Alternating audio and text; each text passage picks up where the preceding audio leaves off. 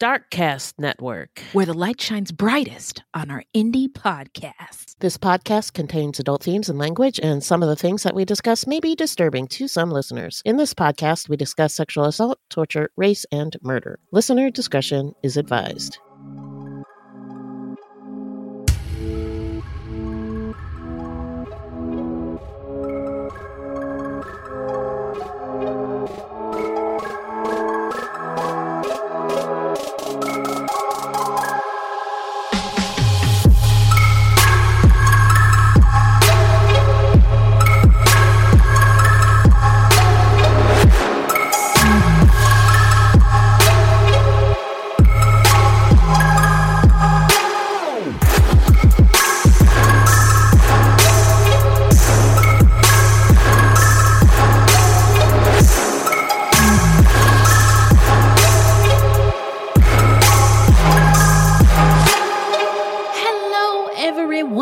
Welcome to Fruit Loops episode 145. Thank you so much for listening. Bienvenidos, bitches. We've missed you and buiti binafi. Fruit Loops is a podcast about true crimes committed by people of color and the victims that we do not hear or know much about. Contrary to popular belief, not all serial killers are straight, cis, able-bodied white dudes. What? I am telling you. God damn it. When will people listen to me? There are many well-documented cases of serial killers of color, and Fruit Loops is a podcast all about them. We will take deep dives into the fascinating lives and crimes of serial killers and true crimes committed by people of color and the victims that the media and entertainment commonly leave out because the news is racist. Allegedly. And we are Wendy and Beth. She's Wendy, a Black Latinx woman, and I'm Beth, and I just happen to be white. It's not her fault.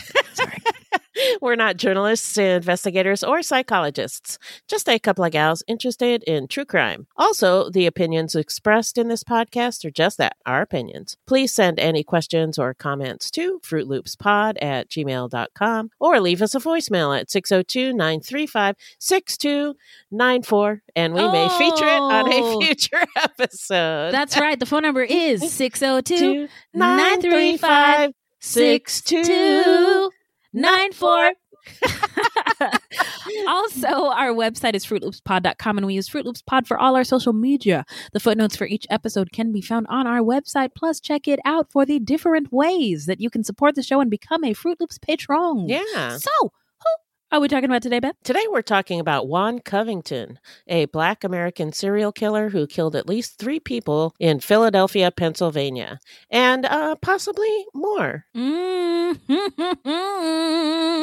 Well, before we get into it, how you doing? I'm doing all right. It's been rough at work. Everybody's going down with COVID. Yeah. Everybody is going down. But you know who's not going down? The wages of the people we work for. Okay? I'm just saying, it feels like we're in the trenches. I mean, everywhere you go. It's not just our office. No, it's everywhere. It's everywhere. Yeah. And times are hard. So I just... trying to remember to be compassionate. Yeah. You know, I went to the pharmacy the other day. Yeah. Everybody was a trainee. It's all right, y'all. Yeah. I mean, if you want to give me a few extra Vikings, that's okay. You're training. It's all right. I have patience and compassion because everybody is really doing their best. It's rough. Yeah. It's rough out there, you guys. It is. Well, the Williamses are moving to Atlanta. Yeah, you can finally announce the news. Finally, we are so fucking excited. And I've been pretty unapologetic and honest about, people ask, I've been getting a lot of questions. Why are you moving? Do you even know anybody there? Yes. Yes to all of those things. But I'm going to be honest, after 2020 and the murder of George Floyd, it became more and more obvious and clear to old Whitey and I that we needed to raise our kids in a much more diverse place. Yeah. And that's where we're going. So that's why we're doing it. So well, good for you. I mean, I don't want you to go, but I am going to miss Beth so much. Yeah. The show will go on. Yeah, and that's not going to end. Yeah, we've talked about extra segments since I won't be seeing you in the office anymore. Right. We'll have Maybe to we get can- our chatting done online. And maybe we can have the Fruities Join listen us. in. Yeah. Yes. So now we're going to get into some listener letters. Hello, angels. Thank Hello. you. What's in the bag, Beth? Well, I wanted to say thank you to Ainsley, Sophie, Tiara, and Francis for your emails. Oh. And also thank you to Loriole for your 5-star review. Thank you so much, Hip Hop Air Horns, to you Yeah, all. Thank you very much. And then we got a voicemail from Sue from Canada. Hi, this is Sue. I'm calling from Vancouver in British Columbia in Canada. I just want to say how much I love the podcast. I have been listening since last year when I discovered it, and I am just so happy. You two are amazing together. Your chemistry is wonderful, and I recommend you to everybody I know who has any interest at all in any of the subjects you cover, and even just for Culture Corner. That in itself is priceless. I want to tell you a little bit about myself. I am a white Gen X like Beth, born a couple years later than Beth. So I get a lot of her references, but I'm also a really sick fuck like Wendy. I love the details. I know it's sick and it's twisted and I love it. And I'm here for it. I did want to say one thing, and I don't know if this maybe has been brought up before. I know you've brought up the policing in the U.S. It has its base in slave recovery and often capture freed people. I want to let you know that in Canada, our Royal Canadian Mounted Police, our RCMP, which is our national police force, they have their history in the Northwest Mounted Police, whose job it was to get the Indigenous people off of their land and enforce the orders of the white settlers who discovered a new place to live. So I just wanted to give you that little bit of Culture Corner from Canada. And I love you guys. I give you a 5-star review once I finally figure out how to do it on Spotify. And I just want to say how much I appreciate and love what you guys do and your passion for it. I hope you're having a wonderful break, and I'm looking forward to the next episode. Bye. Oh, Sue. Thank you so much. Yeah, Hip Hop Air Horns, Sue. Your voicemail made our year. I don't need to see anything else in 2022. Sue's voicemail has taken care of all of my needs. And I'll see you in 2023. Yeah, thank you, Sue. That was awesome. Okay. So we also got some new patrons and Patreons, and we just want to say thank you all so much for even supporting us while we were on a break. And there wasn't I know. we were away and you still loved us, and we appreciate it so much. So Hip Hop Air Horns, really do. to all of you, we are so grateful. Hip Hop Air Horns now, because I am a forgetful bitch. Well, first of all, we got Amber H, we got Kim J, we got Jillian G, we got Mel and Tracy, who are partnered, and both are our patrons, which is amazing. Very cool. Patricia S and Christina D. So here are your tunes. I hope I do not fuck them up. All right. Oh wow, Amber, now get up off of that thing and dance till you feel better. Get up off of that thing. And thanks for being a patron. Hey! Thank you, Amber. Kim J, bang, bang, choo-choo train. Come on, Kim J, do your thing. Jillian, I'm pulling up on you, Jillian. Put some respect on my name. Put some respect on my name. Put some respect on my name, Jillian. Ow. All right, next one. This is for Mel and Tracy. Tracy only happens when well's raining.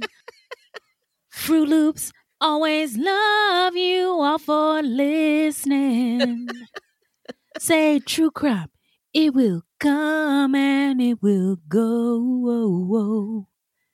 Thank you, Tracy and Mel, you know. You know. Oh, you know. I'm so stupid. Okay, next. All right. In honor of Betty White, Patricia, this is for you. Patricia had a party. Invited all the fruities too. The cops can't see the crimes were caused by me and Beth. Patricia would say she ain't seen a thing. Okay, Christina D. Annie, are you okay? You've been struck by a smooth Christina. And thank you all so much. Yeah, we are going you. to take a little break and get back to the story when we come back.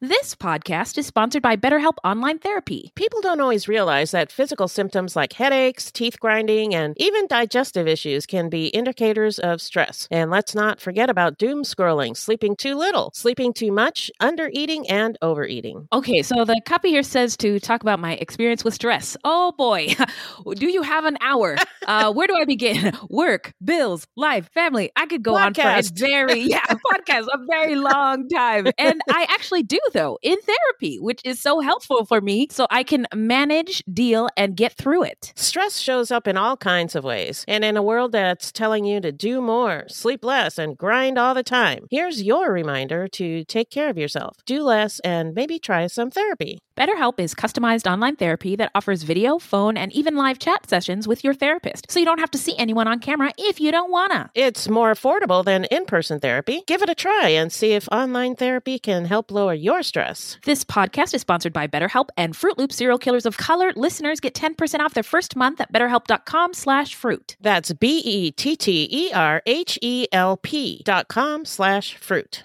All right, guys, it's time for me to come clean. It's time for me to tell the truth. All right. It's time for me to spill the beans. Okay. It's time to fess up. It's time to keep it a buck. Keep it 100. Are you going to get to it? Oh, yes. So sometimes after dark, I sneak away and play Best Fiends. Others may wonder about my mysterious disappearances. They say, who does she think she is? David Blaine? David Copperfield? I say none of the above. In fact, I'm having so much fun playing Best Fiends. Ever heard of it? Why, yes, I have. I love Best Fiends. I love collecting the little monsters when you play so I can level up my fiends. Also, I love going in for the super long matches to free up the board and beat levels. Ooh. I am happy to report that I am on level 440. That's amazing.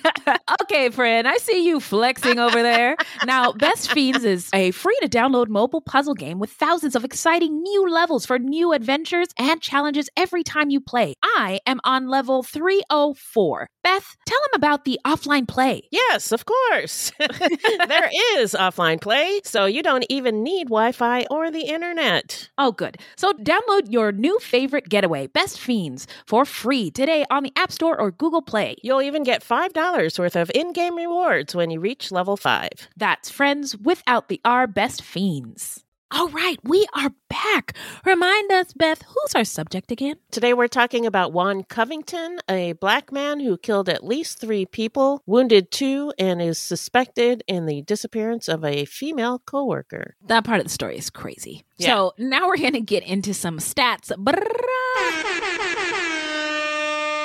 Okay, so the victims here are Reverend Thomas Lee Devlin, 49, David Stewart, 43, was shot and survived. William Bryant, 33 years old, also survived. Otis Bosket, 36. Patricia Trish McDermott was 48. And the perp today is suspected in the disappearance of Brenwanda C. Smith, which we will get into later. But for now, setting time. Take us there, Beth. The setting is Philadelphia, Pennsylvania. You may recall some of the early history of Philadelphia from the Hannah Mary Tabbs episode last year. That's right. Yep. As a reminder, the land where Philadelphia now sits is part of the traditional home of the Lenape people, also known as the Lenni Lenape and the Delaware people. They lived in what is now known as Delaware, New Jersey, and New York, including Long Island, as well as Pennsylvania. So colonizers arrived, as they often do, in the early 1600s, and they began to settle, quote unquote, although it probably wasn't that benign. Initially, they were living with the Lenape, then pushing them westward. Philadelphia was founded by Quakers. It's not just oatmeal, y'all, who thought of themselves as bringers of brotherhood and equality. And this was also the place where the U.S. U.S. Declaration of Independence was signed, though, as we know, that did not equate to freedom for everyone. Right. Colonizers began to bring enslaved Africans over not long after settling in the area. In 1780, a policy of gradual emancipation was instituted in Pennsylvania. In 1880, the Black population in Philadelphia rose to nearly 32,000 out of a total population of about 85,000. That's a lot. That is a lot. Yeah. In 1884, there were approximately 300 Black-owned businesses, including the Philadelphia Tribune, which is started in 1884. Wow. So most of the Black population in Philadelphia were free by 1811, although some remained enslaved until the 1840s. In the years leading up to the Civil War, Philadelphia had the largest Black population outside of the slave states. Wow. After the Civil War, Black Americans in Philadelphia organized to end segregation of the city's schools and streetcars and to regain the right to vote. An 1881 law legally ended segregation in Pennsylvania schools, but it was largely ignored. Of course. I've shouted out a podcast here before called Black History for White People, and they talk about just the logistically segregation is so fucking stupid because you have separate streetcars. Right. So the train companies are losing money on segregating these cars when they should be trying to fill them up with as many patrons as possible. There's separate bathrooms. So that means there was gotta be businesses facilities. Have to pay for extra facilities. There's separate entrances. So those have to be maintained. It's just ridiculous. Stupid. Yeah. Besides the fact that it's inhumane. But anyway, in 1887, the state legislature passed an equal rights bill that prohibited segregation in public accommodations. But like the 1881 legislation, it was generally disregarded. It nearly took a century until the 1970s to desegregate schools in Pennsylvania. World War I brought an influx of Black migrants from the South during the Great Migration, and the Black population of Philadelphia doubled from 63,000 in 1900 to 134,000 in 1920. Wow. Most of the new residents came from rural backgrounds and were working poor. Construction of new homes in Philadelphia couldn't keep up with the demand, so Black people moved into existing houses in white neighborhoods where they encountered hostility and racism. Surprise! Yes, you're not going to believe this, girls. Now, in July 1918, after two Black families on Pine Street were attacked by white neighbors who burned their household furnishings in the middle of the street, G. Grant Williams, a Black man and the editor of the Philadelphia Tribune, wrote an article in the paper advising Black people to hold their ground and defend themselves. These were American citizens, by the way. Many of them fought in this was First World War times. I mean, had every right to be and live where they wanted not to. Have their shit burned in the street. Amen. Praise the Lord. Hello. Thank you. Hello. 3 weeks later, racial violence erupted again, during which time Black homes were destroyed by white mobs. 3 people were killed. 1 man was nearly lynched, and a white police officer beat up a Black man while he was in the hospital. I'm sorry. While he was in the hospital? While he was in the hospital. Oh my fucking God. Wow. So Trash. As a result, trash. Sometimes American history really sucks. Oh my golly, this really sucks. So as a result, Black people in Philadelphia formed the Colored Protective Association led by Reverend R.R. Wright Jr. to, quote, have a permanent organization of protection, end quote, to fight discrimination in schools, housing, employment, and elsewhere, and to investigate cases of police brutality and police collusion with the white rioters. Yes, a lot of the most prominent racists were part of the electorate and the police forces. Yeah. Their efforts eventually led to the removal of the entire police force by the director of public safety. The Great Depression hit Black Philadelphians hard. By 1933, 50% of all Black residents were unemployed. Yet by 1935, African Americans owned 9,855 homes and 787 stores. They were also working in more professional occupations like physicians, clergymen, school teachers, and policemen. In 1938, Crystal Bird Fawcett became the first female African American elected as state legislator. Wow. That is fantastic. Yeah. You love to see it. So at the same time, neighborhoods where Black people lived were also becoming more concentrated and more segregated from white neighborhoods. As Mr. Rogers might have said, can you say white flight? Did he really talk about that on his show? I don't think so, but okay.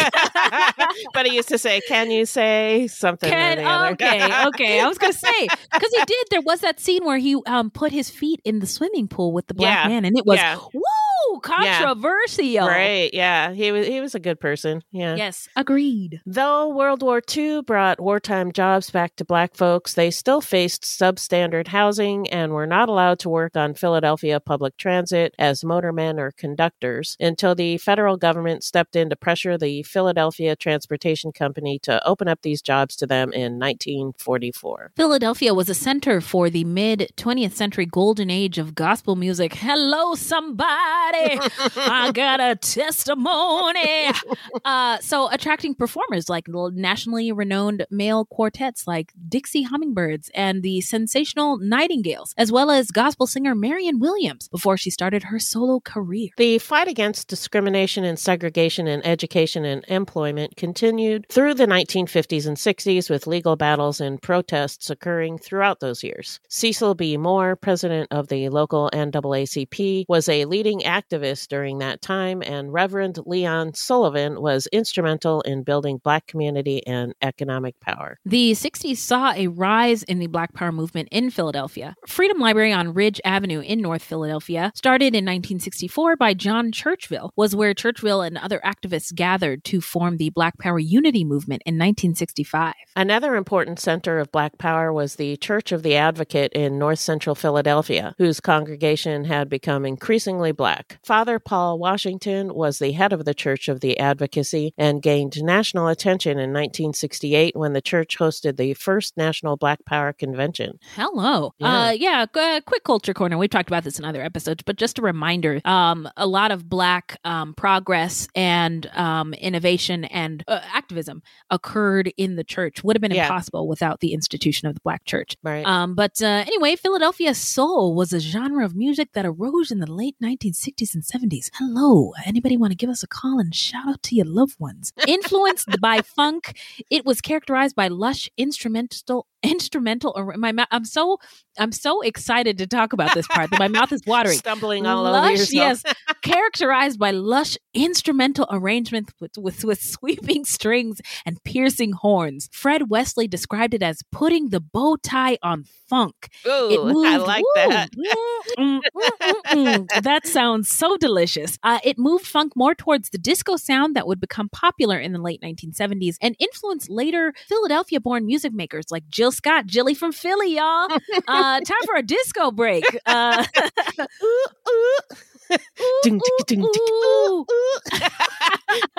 free to join in, everybody. Just turn on your favorite disco tune. All right. Who's over there on the roller skating rink? I mean, it just feels good, doesn't it?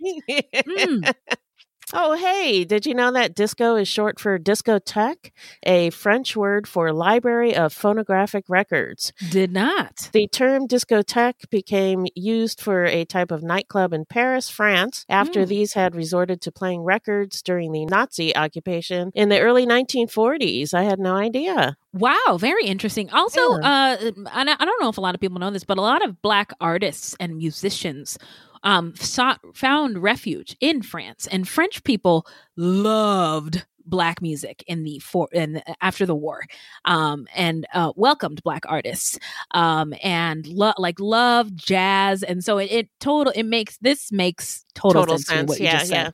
So Vince Aletti was one of the first to describe disco as a sound or a music genre. He wrote the feature article "Discotheque Rock Party" that appeared in Rolling Stone. There's a lot of A's in that. There is. That appeared in Rolling Stone magazine in September 1973. So Minnie has a song here that was stuck in her head. Now I'm going to sing it. Party rock is in the house tonight. Everybody just have a good time.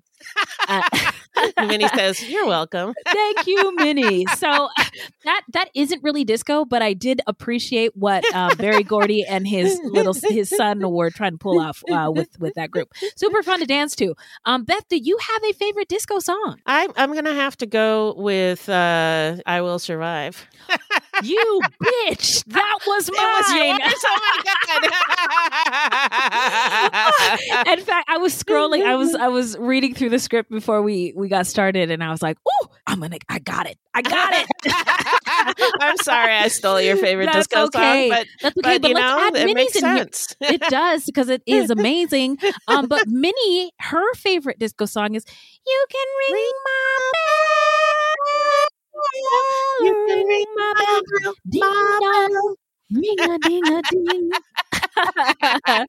She said, I still remember the first time I heard this song on the radio. It was magical. Oh my God. I just picture you guys in your house with like glitter all over the floor, blue eyeshadow. Like, so what we used to do is we had a radio and a tape player, and we would put the tape player by the radio, and when our song would come on, we'd record so we could listen to it later. Who didn't do that?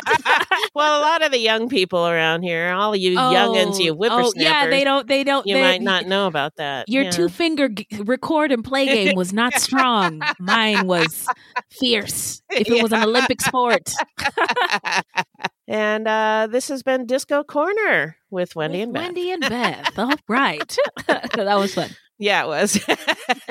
But back to Philadelphia. Got it. The city continued to be a center of both racial discord and violence and Black activism and empowerment through the 1980s.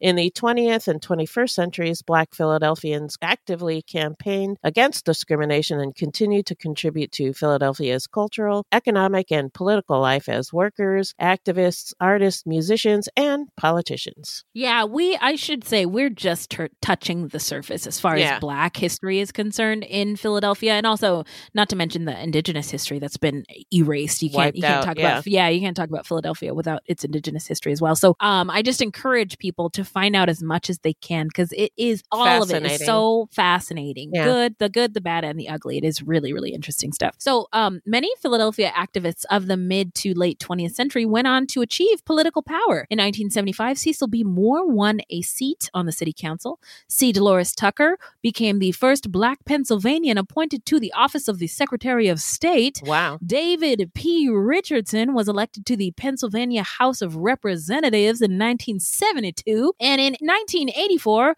W. Wilson Goode became Philadelphia's first Black mayor. Wow. Ha! Now, Goode's administration was followed by Black mayors John Street and Michael Nutter. Very cool. Despite the persistence of problems like unemployment and high public school dropout rates, the Black community in Philadelphia in the early 21st century continued to attract new residents and contribute its talents and energy to the city. In 2010, the Black population stood at about 650,000, 43% of Philadelphia's entire population. That's amazing. That's cool. Amazing. Yeah, definitely. So from 1990 to 2010, Black residents moved in significant numbers away from the core areas of North and West Philadelphia to Southwest Philadelphia, Overbrook, the Lower East, and elsewhere.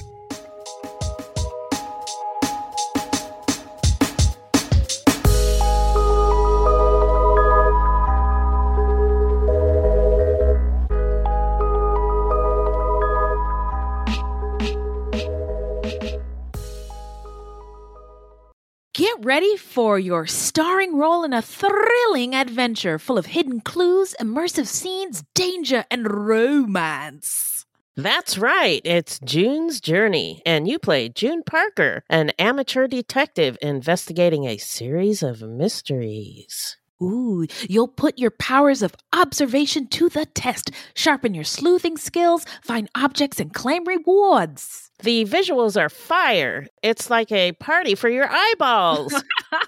As you play this thrilling adventure full of hidden clues, immersive scenes with danger and romance in full force. Whether you're craving a good mystery or just need to get away for a while, June's Journey is the perfect game for you. It really is a sweet escape. I like to play when I need a mental pick-me-up. There is a detective in all of us. Find your inner detective. Download June's Journey free today on the Apple App Store or Google Play. So now we're going to get into Covington's early life. What do you got, Beth? Juan Covington was born on March 3rd, 1962 in Logan, a neighborhood in North Philadelphia, Pennsylvania. He grew up with both his parents and an older brother, James, and they seemed to have a normal family life. Juan, a regular kid with regular hobbies, rarely, if ever, bothered anyone as a boy. He attended Roman Catholic high school and enjoyed basketball. A woman who lived across the street from the family said that Juan and his older brother, James, shared an almost inseparable bond. After graduating high school, Juan signed up for college classes, but ended up dropping out after a year, as many of us have done during our first year of college. It is rough. It is not easy. Yeah. He didn't go back to try again, though. In May of 1983, when Juan was 21 years old, the Southeastern Pennsylvania Transportation Authority, or SEPTA, public transit system in Philadelphia, hired him as a bus driver. That's a good job. I mean, to be honest, good benefits, good pay. I think there's a union, all the things, right? Yeah. So 2 years later, Juan began dating a woman who attended Temple University. As the relationship blossomed, the woman moved in with Juan and his parents. They had a child together, but they never married. Their son, Joe, now an adult, remembers some happy times with his dad, but his relatives also remember some troubles. Juan was a reluctant parent and had a history of making promises to his son and then breaking them. Well, I mean, being a parent is hard, period, but a young parent is also a challenge. Yeah. So he sought mental health treatment in the late 1980s at an area hospital. And this was around a time that his father died in 1989 when Juan was 27. And Juan went into a depression. His behavior grew erratic, and his brother James recalled times when Juan would forgetfully repeat himself. At his family's urging, Juan visited a psychiatrist and a psychologist in the early 1990s. Family members said he had become withdrawn, refusing to care for his mother while she was succumbing to diabetes and other illnesses. I have to say that's unusual in the early 1990s. I would think for a Black family to urge one of their family members to seek mental help. Mental health counseling or mental help outside of the church. Right, even. right.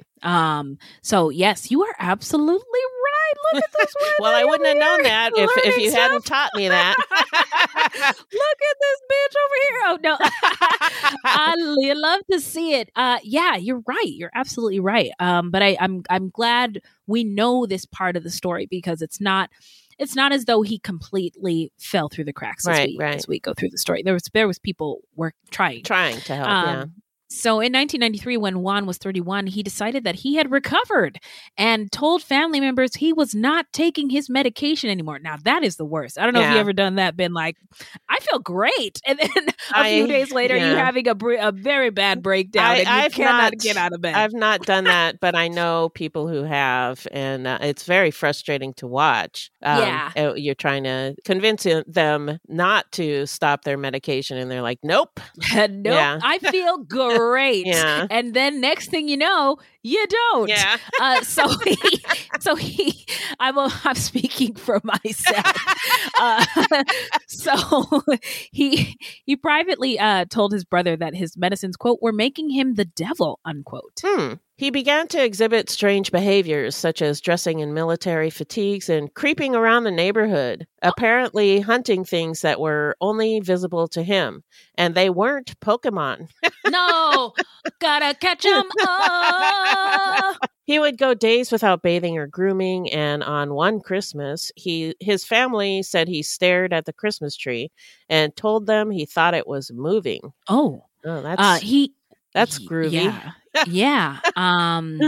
Lay hands on this man, surround him with prayer, and get the blessed oil, Grandma. So he once told his brother James that he couldn't move his left arm for 3 weeks because he had been cursed. He also told James that he thought people were trying to hurt him, and there were certain people that he couldn't trust because they were possessed. This really sounds like paranoid schizophrenia to me, though I am not a medical professional, despite what NBC tells you. So take that with a grain of salt, whatever you like. But yeah, it is. I am impressed, for lack of a better word, that family members noticed, and that it wasn't just like, oh, he's just being, whatever. That they saw something's going on. There's a problem. There's something going on. We got to do something about this. As his mental state deteriorated, his girlfriend and mother of his child moved out. Juan met another woman and moved with her to Elkins Park, but by 1997, he was back to living in his parents' home by himself. His mother died during Juan's absence. I should also say that the story mentioned that his mother was ill with, diabetes and stuff like that. And he neglected taking care of her, but that must have also been a challenge on top of being a young father, having the mental health everything struggles. Else, his father died, everything else. So his mother died during Juan's absence, and when he moved back to Logan, he gave his parents' furniture away to his next door neighbor. The neighbor described it as very nice stuff and said that he thought Juan was just trying to be a good guy. In February of that same year, while working for SEPTA, he asked coworker Brenwanda C. Smith for a date. She was 24 at the time, and he was 34. She refused the date and then disappeared on February 18th, some days after they had been seen arguing in the SEPTA yard. There is no evidence that he was involved in her disappearance or that she was murdered. He was never charged with her murder or disappearance, and he did not later confess to any involvement. But it is rather coincidental that they worked together, knew each other, and then she disappeared after she rejected him. Yeah, that's quite a coincidence. Oh, yes. Coinky dink. One of her coworkers had offered Brenwanda a ride home the day that she disappeared, but she declined, saying that she was already waiting for a ride. She never arrived home, has never been heard from again, and her case remains unsolved. It's a strange one because my understanding is what this alleged argument took place like earlier in the day, and it wasn't until like hours later that she was like, I'm getting a ride home. Yeah. So what was she doing there all that time? We don't know. So anyway, none of her coworkers or known friends or family have said that they are the person she was waiting for. None of them came forward, and she was not known to act impulsively.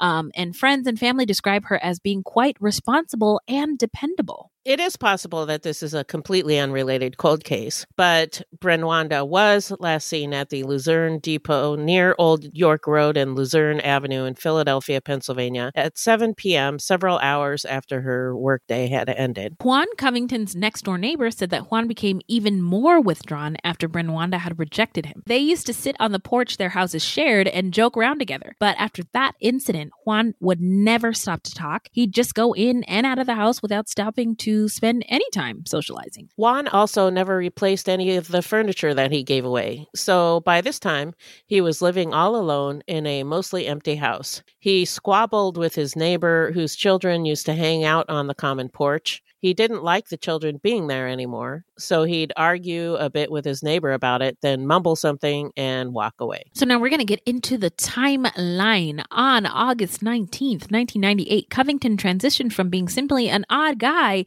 to being a murderous odd guy. And around 8:40 p.m. that evening, Covington donned a ski mask and entered the Divine Shepherd Baptist Church in Logan, Pennsylvania, which was located in the basement of a home. Covington's 49-year-old cousin, Reverend Thomas Lee Devlin, was leading the prayer service in the basement of his sister's home. The Reverend had been holding prayer services there every Wednesday for 12 years, and it wasn't unusual for strangers to come in and join the worship. While Thomas was preaching from the podium, the masked Covington entered the basement carrying a duffel bag, and then he opened fire.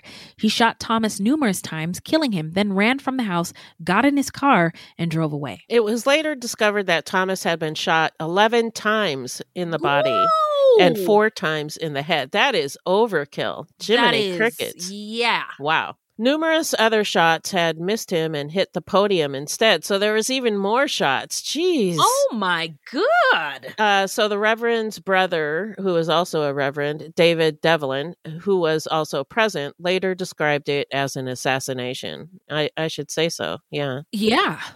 So Reverend Thomas Devlin was one of 9 children. His brother David said that Thomas had been a minister since he was 16 years old and had preached all over the city. David also said that Thomas had served his country in Vietnam, was a great singer, and a wonderful person. He was well known and respected in the clergy community, and it was a great loss when he was shot down that day. It didn't occur to any of Covington's relatives that he could possibly have been the perpetrator of this horrible shooting. He even joined in the morning services with David. I hate it when they do that. And with David and Thomas's mother, Mary. When it finally came out years later that Covington had done the shooting, David said that Covington ought to have an Academy Award for how he acted during the mourning period. David's mother, Mary, would only say, quote, "That man done lost his mind," unquote. Oh, I'll say. I mean, in a nutshell. Again, if we titled our episodes other than that would be the title. That man done lost his mind.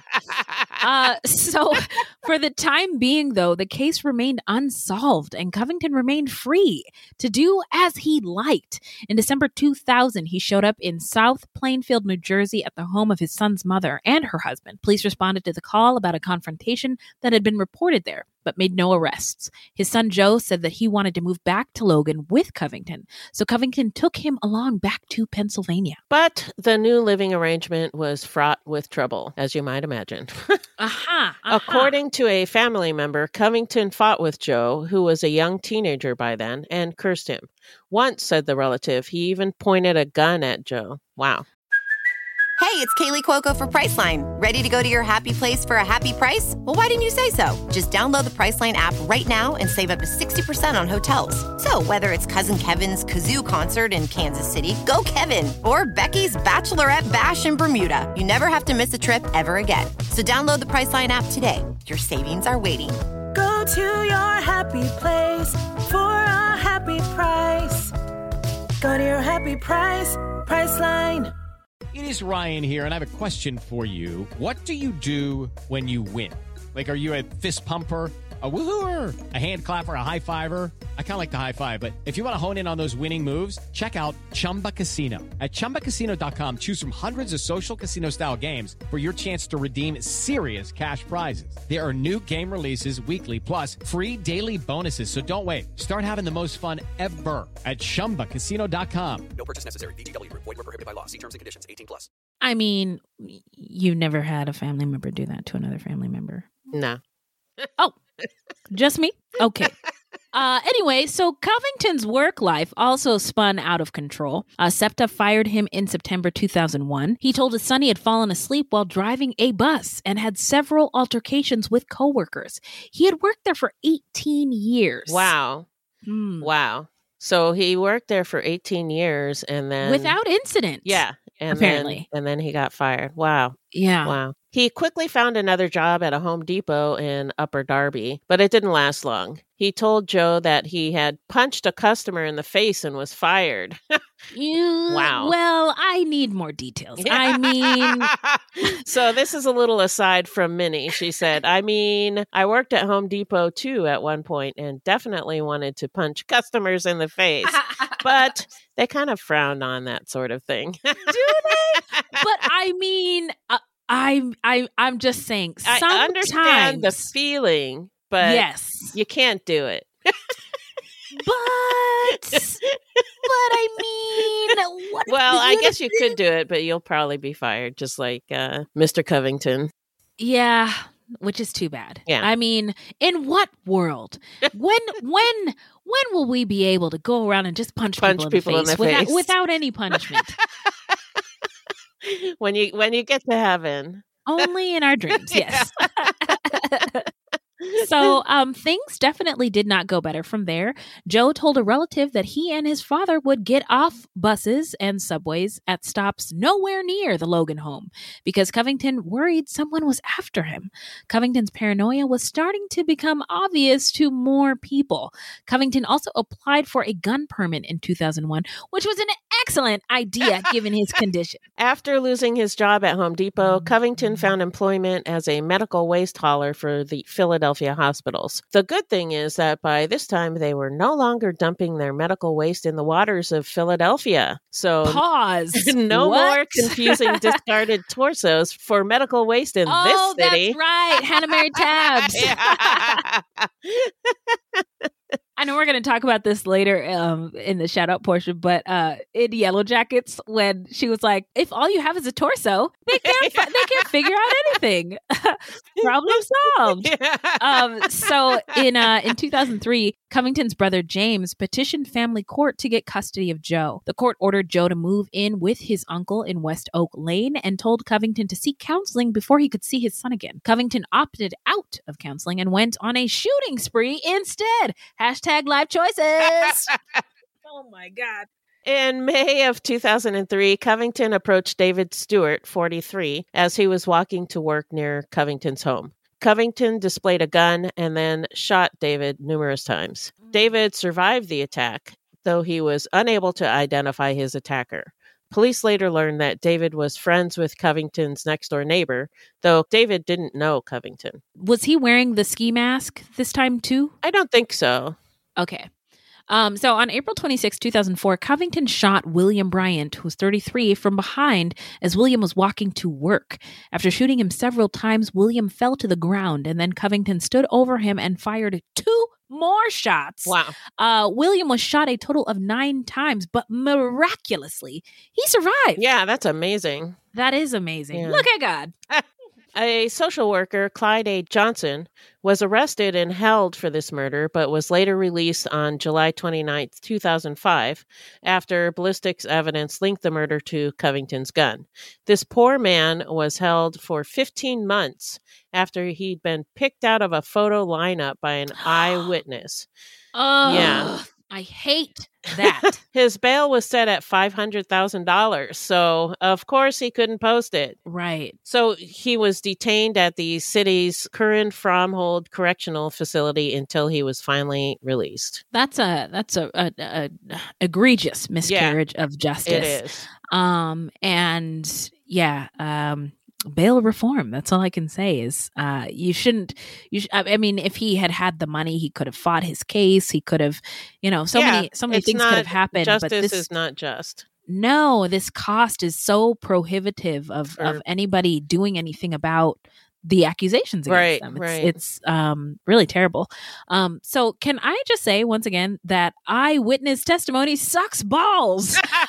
William Bryant did agree that Clyde was his assailant after Clyde had been picked out of the lineup by the eyewitnesses.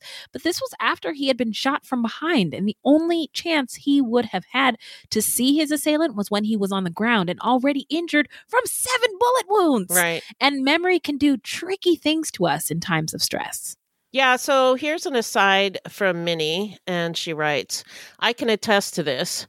When I was in my early 20s, I worked at a gas station convenience store and was held up at knife point.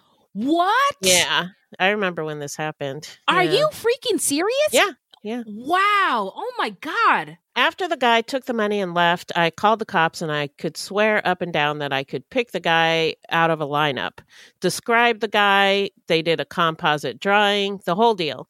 But just a few days later, when I was back at work, a guy came in and I could have sworn it was the same guy that robbed the store, and I got scared. But then he said hi to me, called me by my name, and I realized that in my mind, I'd mixed up one of my regular customers' faces with the face of the guy who held me up. Did the description that I gave the police match the actual criminal, or did it match one of my regular customers? I don't know anymore. I have not trusted eyewitness identification since then. Oh, wow. The brain does weird things with memory, and that's It really does. Minnie. And Minnie, I have to say thank you so much for sharing your truth with us. Yeah. First of all, that's a terrifying ordeal to have gone through. I'm glad you're still with us. Yeah. But yeah. also, you're absolutely right. And I also think that it is hard for people to admit that sometimes your mind can play tricks on you. It really does. That eyewitness testimony thing. Come on now, Minnie, write a book. Tell everybody. Because this is true. I think we rely on it way too much. Way too much. Yeah, for sure. So anyway, thanks again, Minnie. So in March 2005, Covington shot and killed Audis Bosket, 36, at a subway station while Audis was on his way back or on his way to pick up his 4-year-old daughter from nursery school. Audis, a clerk at the city revenue department, was survived by 3 other children, in addition to the 4-year-old he was supposed to pick up that day. His body was found at the bottom of the steps at the station, and he had been shot in the head and side. Audis had lived a few blocks from Covington, but they did not know each other, so no one at the time thought to investigate Covington for this. Another man, Morris Wells, was arrested and wrongly charged For with fuck's Audie's murder. sake. Though the charges were later dropped when it was determined that Covington committed the murder after he was finally caught for his next murder. Really? A second time? Are they just grabbing any black man and accusing them of whatever murder happens to fit? Never mind. Why am I even asking that? I was going to say, Beth, has somebody kidnapped Beth? What happened to my favorite white lady? She's still there. Yeah, never mind. Yeah. Yes, that's exactly what they're doing.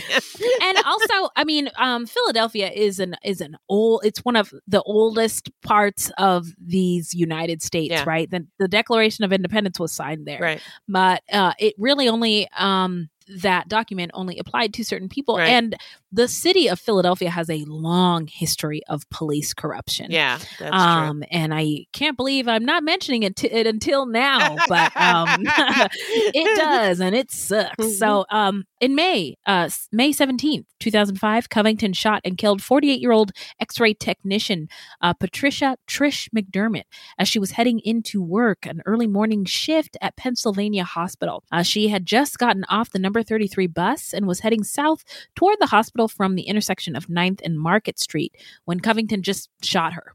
So now we're going to get into the investigation and the arrest. What, Beth? So that same day, on May 17th, 2005, a passing driver noticed a body on 9th Street and stopped to discover that the person was dead. The driver called police. There was blood on the sidewalk, but no evidence to show what had happened to the person, whether it was suicide, an accident, or possibly a robbery. It was early in the morning as well, so no witnesses were around.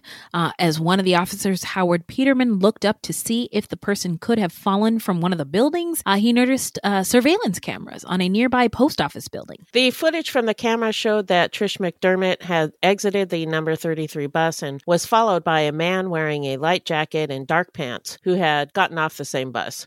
He followed a few steps behind her as she turned the corner and began walking south towards work. He continued to walk with her about half a block down the street, then quickly raised up his arm and shot her in the head. Just unprovoked. Yeah. Totally. So unfortunately, though the footage from the post office cameras was good enough to show what happened to Trish, it was too grainy to identify her killer's face. As the cameras had been mounted fairly high, they were meant for security of federal buildings against truck bombs. The angle wasn't great, and Covington was wearing a baseball cap. The crime seemed so completely random that there wasn't an obvious direction to start the investigation.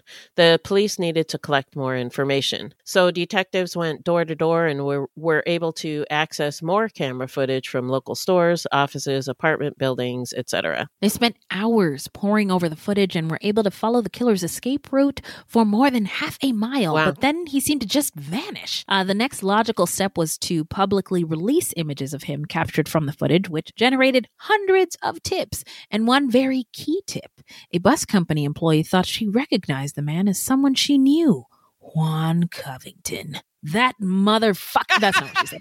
It turns out he was a regular rider on the number 33 bus, which was the bus that Trish also regularly took to work. Detectives learned that Covington, age 43, also worked at Pennsylvania Hospital and was one of Trish's co-workers. They checked footage from the hospital's surveillance cameras, and one of the cameras showed Covington entering the hospital less than half an hour after the murder. He was wearing the same baseball cap and the same clothing that he'd been wearing when he was captured murdering Trish in the footage from the post office cameras. Got him. Yeah. Gotcha, bitch.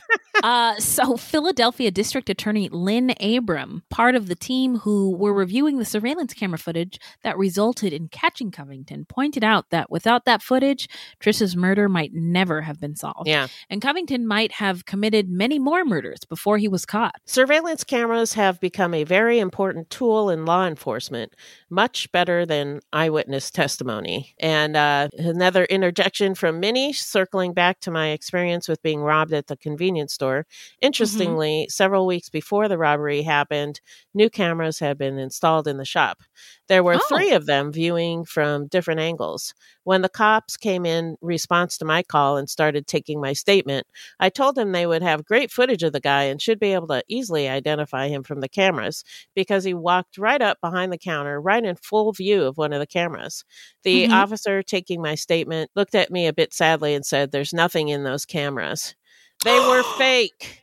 What? So I Oh learned my later God. that the shop owners had installed them to deter employees from stealing, not to protect us. Employees? Yes.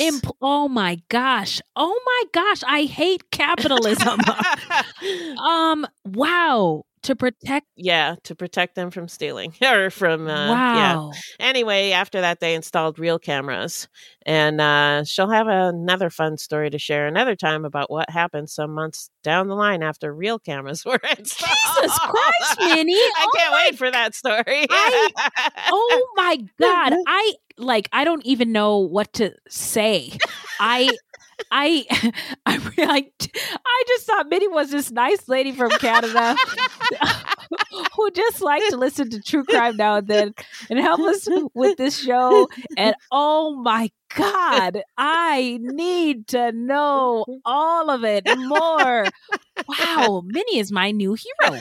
Wow, man, I thank you for trusting us to tell us about this. Can't wait to hear more. I know, can't wait to hear, but I know that couldn't have been easy to go through and also to be honest about with us. So thank you. But on July 12th, 2005, police arrested Covington and showed him the footage of Trish's murder. As he watched, he calmly told them that it was him. On the footage, he asserted that Trish was trying to kill him with x-rays, so he had to kill her to protect himself. He said that she had been exposing him to radiation for months and causing him headaches. He also said that he knew no one would believe him, but that he could feel the radiation whenever he went into the room with her. He confessed to murdering her and 2 other people because their presence threatened his very existence. Whoa. Have you ever felt radiation? I was just at the dentist the other day, and they take those x-rays of you. They put that big old vest on. I hear a beep. Yeah. I don't feel anything. No, I don't feel anything. No. Anyway, I wonder what radiation feels like. I don't know. Well, if it was on you for a long time, you would know. It would feel like burning. Yeah. Okay, whatever you say. I go every 6 months. Still nothing. No, just one little flash. You won't feel anything. Yeah. Okay. All right, I'll take it. I'll shut up. Redact all of this. Just eject. Forget everything I said. So one of the saddest parts of this story is that Trish's daughter later described Trish as not having a mean bone in her body. So Trish never, ever would have hurt Covington in any way, let alone in this mind-boggling and sadistic way. It's tragic that Covington's very incorrect perception of Trish because of his mental illness drove him to think that this kind person would want to harm him. It's also sad to think that Covington, in his head, that this was the reality, that seemingly kind-hearted people were actually evil and out to get him. Not that we want to excuse him for what he did, but his daily life had to have been a nightmare. Yeah. Covington also confessed that he'd killed his cousin, Reverend Thomas Lee Devlin, because he believed that Thomas had the power to wipe him off the face of the earth. Wow. Whoa! And had used witchcraft to make Covington's gums swell and to cause him stomach problems. Okay. Swollen gums and stomach problems. Yeah. Interesting. Witchcraft. So mental illness is a hell of a thing. Yeah. I can attest to that. Yeah. Now, can someone please explain to me in a way that makes sense why exactly society is better off by not providing free mental health care and just allowing people to succumb to its effects rather than providing that care for free and ultimately reducing the cost of those effects both financially and emotionally on society? Yeah. I'm waiting. Yeah. I'll wait for an answer. Still waiting. Still waiting. On July 14th, 2005, Covington was charged with murder, reckless endangerment, and weapons violations. He had a handgun in his possession at the time he was taken into custody. And it is kind of interesting. I don't know what the laws are now, but I know part of people's push for gun reform is for people who are struggling with mental illness not to be able to have access to guns. So anyway, neighbors at this time described him as quiet and easily offended, but otherwise seemed like any other person. His relatives thought of him as definitely strange. Some did feel quite uncomfortable around him, but not murderous. He lived with girlfriends, fathered a son, held jobs, stayed out of trouble with the law, and legally bought and carried guns. Yeah.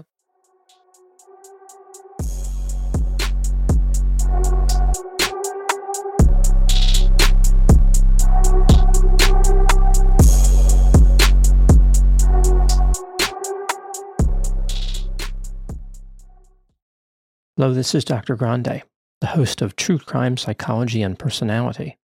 On my podcast, I explore and explain the pathology behind some of the most horrendous crimes and those who commit them.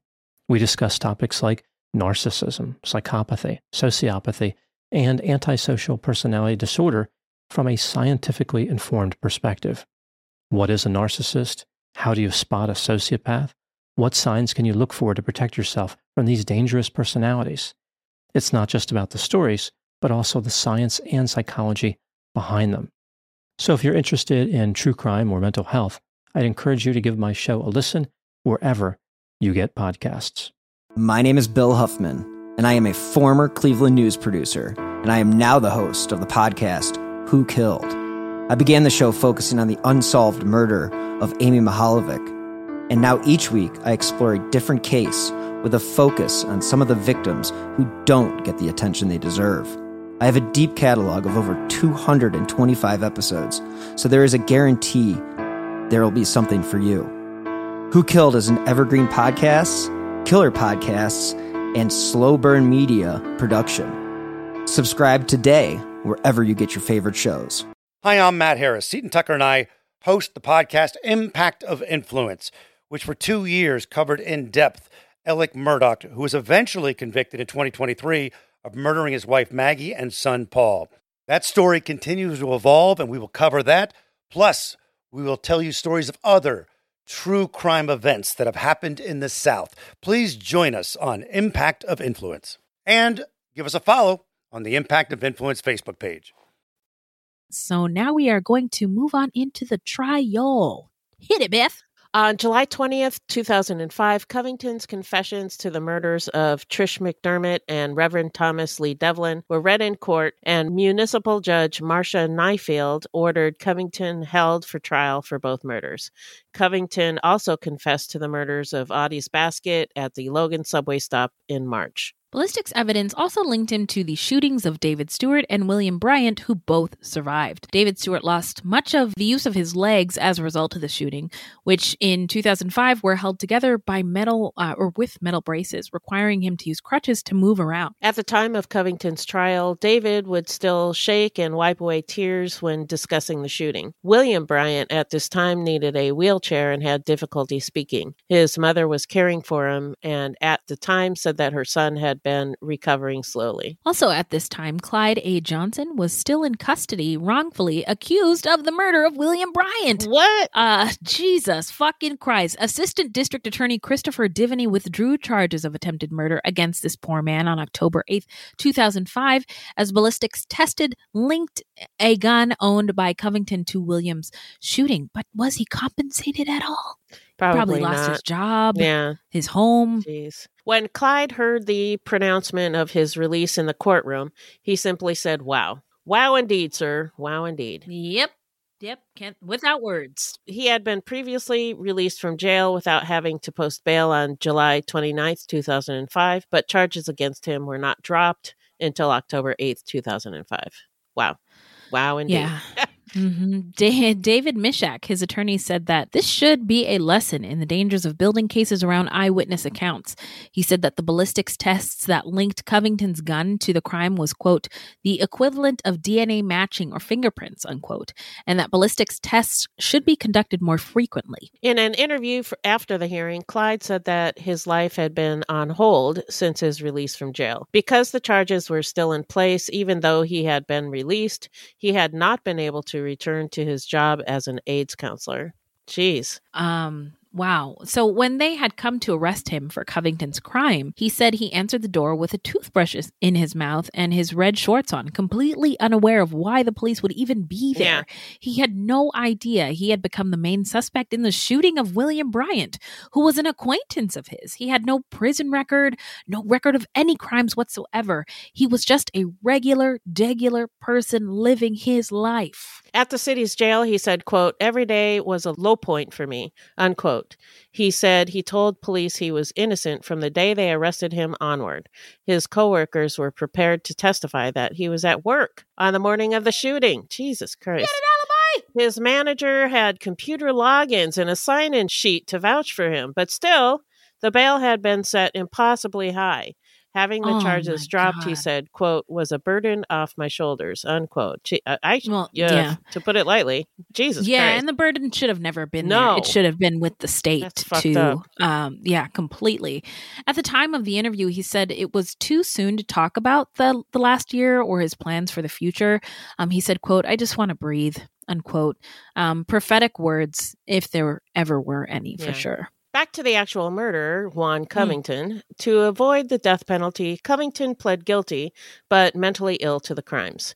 His lawyer, Charles Peruto Jr., argued that Covington was a true schizophrenic who was unaware that what he had done was wrong. He said that Covington truly believed that his victims were trying to harm him in some way and had no choice but to kill them. He said that Covington's only motive was delusion and that he believed he was doing everyone a favor by getting rid of these evil people and didn't understand why everyone was so upset for him killing them. Bruce Eimer, a clinical psychologist based in Huntingdon Valley, said that Covington bore the signs of a schizopath, a killer powered by a schizophrenic's paranoia and a psychopath's cold-hearted penchant for picking off victims without blinking an eye. Now, we tried to find some information out there about the term schizopath, but there's very little available. It seems to be an older term used more in psychology than in psychiatry. And I think what Eimer is describing is schizotypal personality disorder with psychopathic traits. Like the term sociopath, it isn't a term used in psychology or psychiatry anymore. Okay. And it drives me nuts when people use the term sociopath because it's not. It does? Yeah. It's not a psychological diagnosis. And the psych community threw that out like 50 years ago.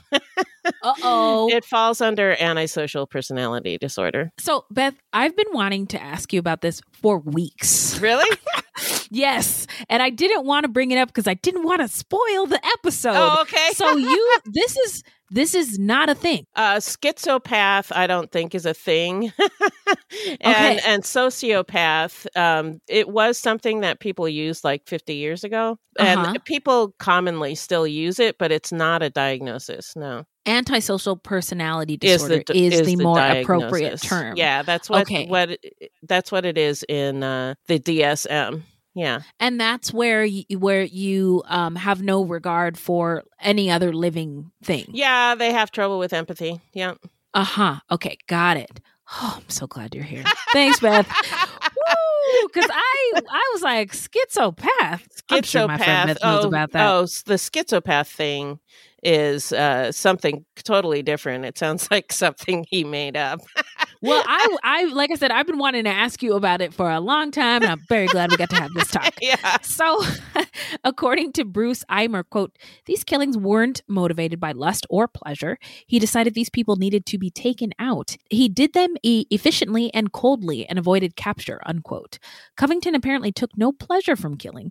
He likely obsessed about people he considered to be threats and eliminated them when he could no longer control his anxiety. Again, according to Mr. Bruce Eimer, inventor of the schizopath. Most serial killers are psychopaths who derive pleasure and a sense of power from their crimes.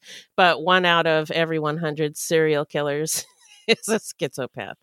A traumatic, well, that's what he says. A traumatic event like the death of a parent could have awakened Covington's schizopathy. So I don't know. This all sounds schizopathy. Okay. Yeah, this all sounds made up.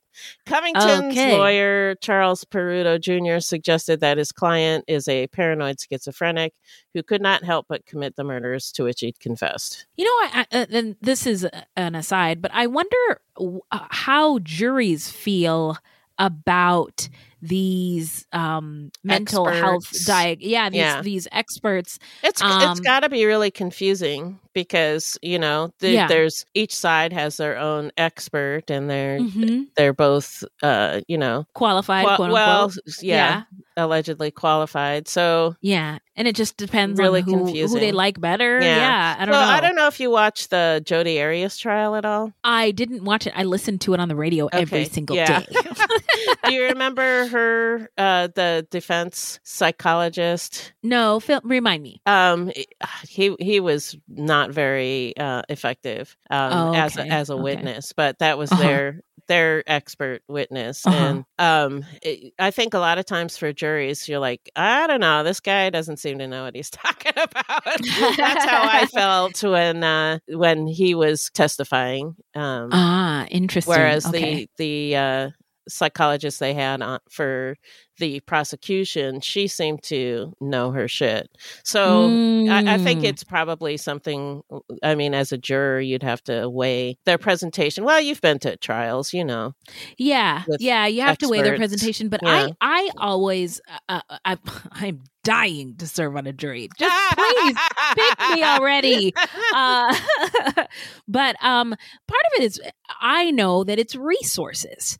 And so if one side has an expert that seems fancier, I know that they also tell the jury how much each expert charges. Oh, wow. I didn't know that. At trials, so that the jury can be like, what? You charge $25,000 an hour? Get out of here. You know, of course you'll say whatever you want. Yeah. But I also, I mean, the state obviously has, in criminal trials, has more resources than a regular person who's trial, who's not Fred Durst. Yeah. What is this? Robert Durst,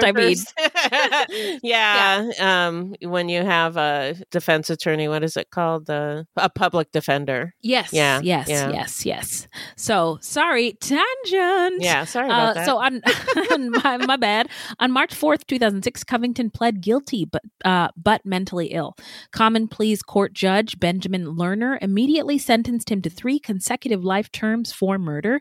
He also gave Covington 2 20 to 40-year sentences for attempted murder. The intent was that he would never be released from prison again.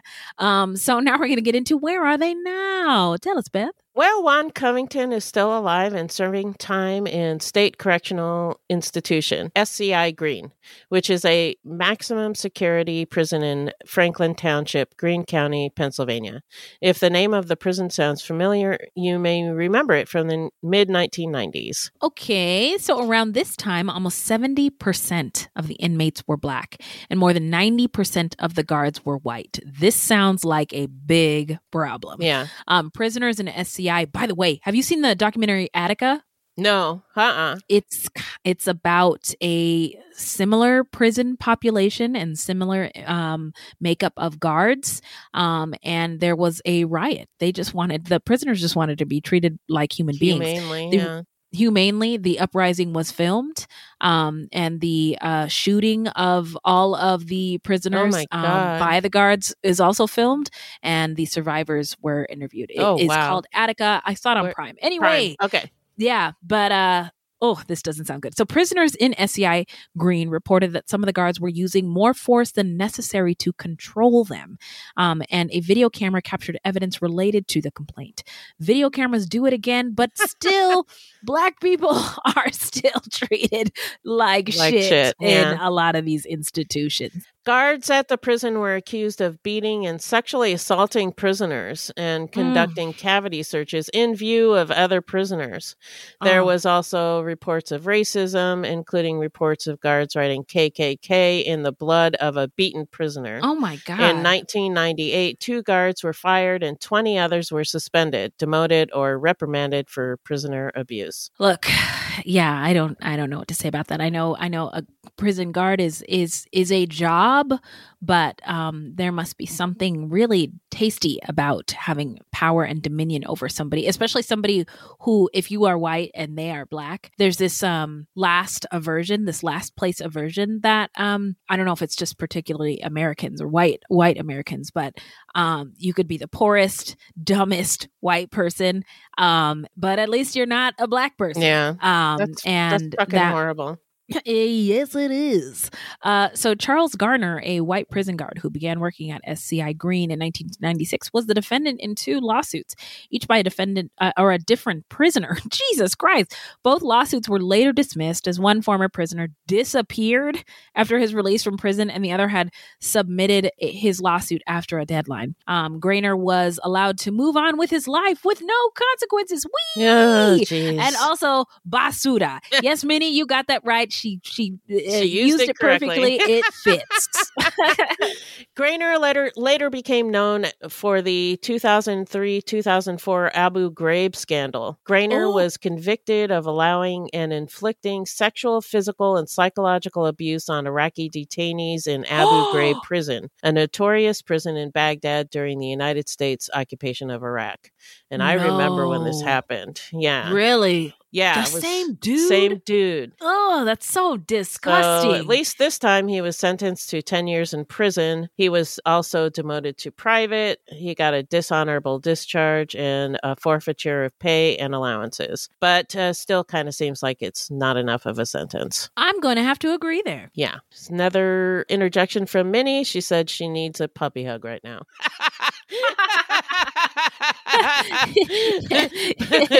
But instead of a puppy, because we don't have one, she requests that we sing the following. Okay. Ready? Ready. Once I was afraid, I was petrified, kept thinking I could never live without these assholes on my mind. I spent so many nights thinking about these things they did so wrong. Then Fruit Loops came, and I learned how to get along. And so you're back. And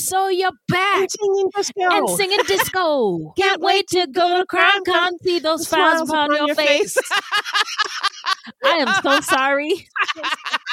Minnie, that was wonderful. Oh my God. I hope that was good medicine for the listeners. Thank you, Minnie. Yeah. Thank you for all you do. So Trish McDermott's daughter said that she was glad there had been justice and that no one else would be hurt by Covington. Trish's sister said that seeing the video of her sister's murder actually gave her some peace of mind because it showed that her sister's last moments were not filled with fear and that she was just walking normally. Yeah. So now we're going to get into our takeaways and what we think made Covington snap. What do you got, Beth? Well, mental illness, obviously. Ding, ding, ding. I don't buy into the schizopath thing if that wasn't obvious earlier. He may have been a paranoid schizophrenic or have schizotypal personality disorder, but it seems clear that he had delusions and he thought people were after him. And unfortunately, our society doesn't handle mental illness very well, and this is one of the results. Yeah, like I said earlier, I was dying to talk to you about this schizopath thing, because I'd never seen that word before. No, I hadn't either before this story. Okay, and that's the thing that stuck with me the most about this case is the schizopath thing. The schizo, yeah. I mean, I saw it in an article. I was like, what the fuck is that? It's something that guy made up. I don't know. Yeah, but I absolutely think you're right. I couldn't agree with you more. No matter what the diagnosis was, he had mental health issues and it puts other people in danger when we don't have compassion or care for people appropriately or having humanely. Issues. Yeah. Yeah, at no fault of their own, you know? Yeah, I mean, he was going through a lot at the time, right? And so I'm not sympathizing he totally should have killed those people. He should not have. But I don't even know if we would even be having this conversation if he had the help that he needed. We wouldn't be, because, people don't have any control over if they have paranoid schizophrenia or not, it's just right. They can't control it, and right. So there you go. Yeah. And I just would encourage, I know we're all podcast listeners, but I have listened to interviews with people who've described what it is like to go through a schizophrenic episode or what it's like to live with schizophrenia. And it's eye-opening. Yeah. And I just encourage, they're people just like us, and podcasts give us an opportunity to learn more and have more compassion when it comes to people like this. But also, my heart goes out to the victims and the victims' families, of course, right? Yeah. Like they were doing nothing. They were just living their lives and walking down the street, and Yeah, it's a sad case. You're not going to believe this, but murder is very sad. So now we are going to get into how not to get murdered. So, if you love true crime and you don't want to die, here's a tip for you. This segment is not intended to be victim blaming. We thought of this segment because I read somewhere that a lot of people listen to true crime because they want to know what they can do to be safer. This is not meant to blame the victims. It's just learning from other people's experiences. Okay. So, if you sense potential danger, assess the situation and then take action. Move away from the threat.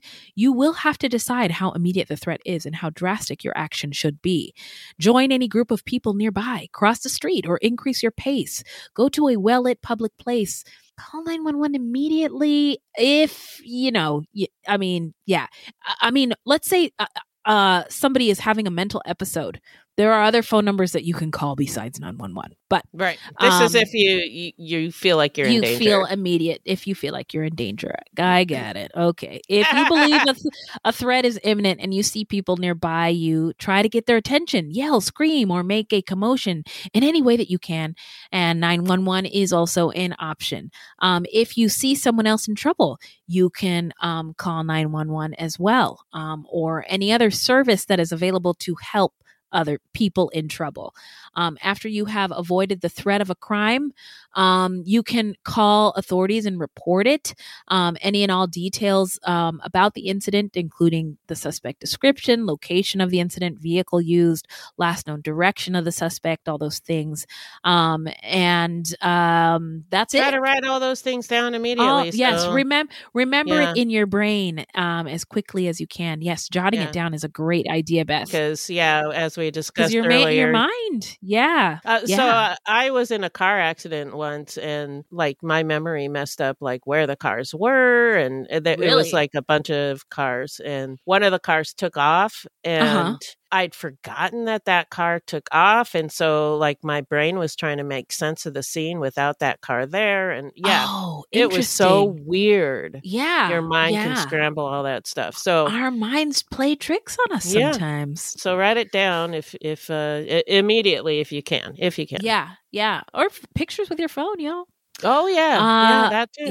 Yeah. So now we're going to get into the shout out portion of our show where we shout out any content by or about any othered, oppressed, or marginalized groups of folks, any human beings who are not like us, or any true crime goodies. What do you got, Beth? Well, I wanted to shout out Yellow Jackets on Showtime. Yes! It's not true crime, but it is really good. It is so good. It's got murders. It's got bears. It's got sex. It's got plane crashes. Oh my God. All the stuff. Yeah. So it's about a girls' soccer team that's flying to some kind of tournament when their plane crashes in the wilderness and they have to do whatever they can to survive. And what they did to survive, we don't exactly know yet, but it flashes forward into the future when some of the survivors are all grown up and then their past comes back to haunt them. Yeah, I was going to say, bitch, give me back my edges. I was going to shout out the same thing. I binged it all in one day. It God. was that good. Yeah. Wow. I mean, my family was like, you're just not present with us. Fuck off. I'm watching Yellow Jackets. I'm watching Yellow Jackets. That's funny.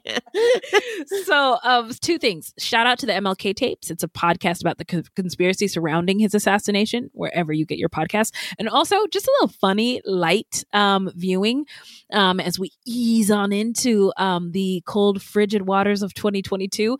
Abbott Elementary is a hilarious show.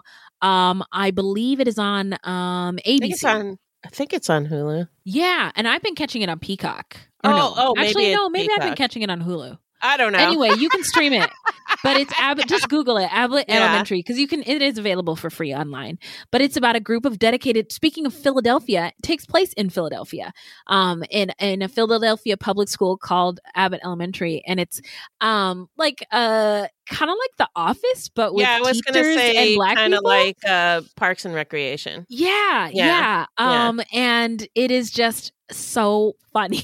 Yeah, I love and that kind of humor too. Yeah, and it's just about these public servants who are outnumbered and underfunded, and it's just, we all know the problems in our public school system, but it is really, really funny. So Abbott Elementary. So that is Yellow Jackets on Showtime, the MLK tapes wherever you get your podcasts, and Abbott Elementary. I think it's streaming on Hulu for free somewhere. Streaming somewhere. I think it's streaming Hulu somewhere. I am not a real journalist, so I can't really tell you more than that. So in the meantime, that's it for today. But where can the people find us, Beth? Our website is fruitloopspod.com. Our Facebook page is Fruit Loops Pod, and our discussion group is Fruit Loops Pod Discussion on Facebook. We are also on Twitter and Instagram at Fruit Loops Pod, and links to our sources will be in our footnotes. If you want to support the show, you can send us a donation on the Cash App. Just Google Fruit Loops Pod Cash App, or you can become a monthly patron through Podbean. This will help us pay for things like our website and pod hosting. There's no minimum and no commitment. Even $1 would help. And as always, we have merch for sale on our website. Get your sweatshirts. It's cold out there. So this is a weekly podcast, and new episodes drop every Thursday. So until next time, look alive, y'all. It's crazy out there.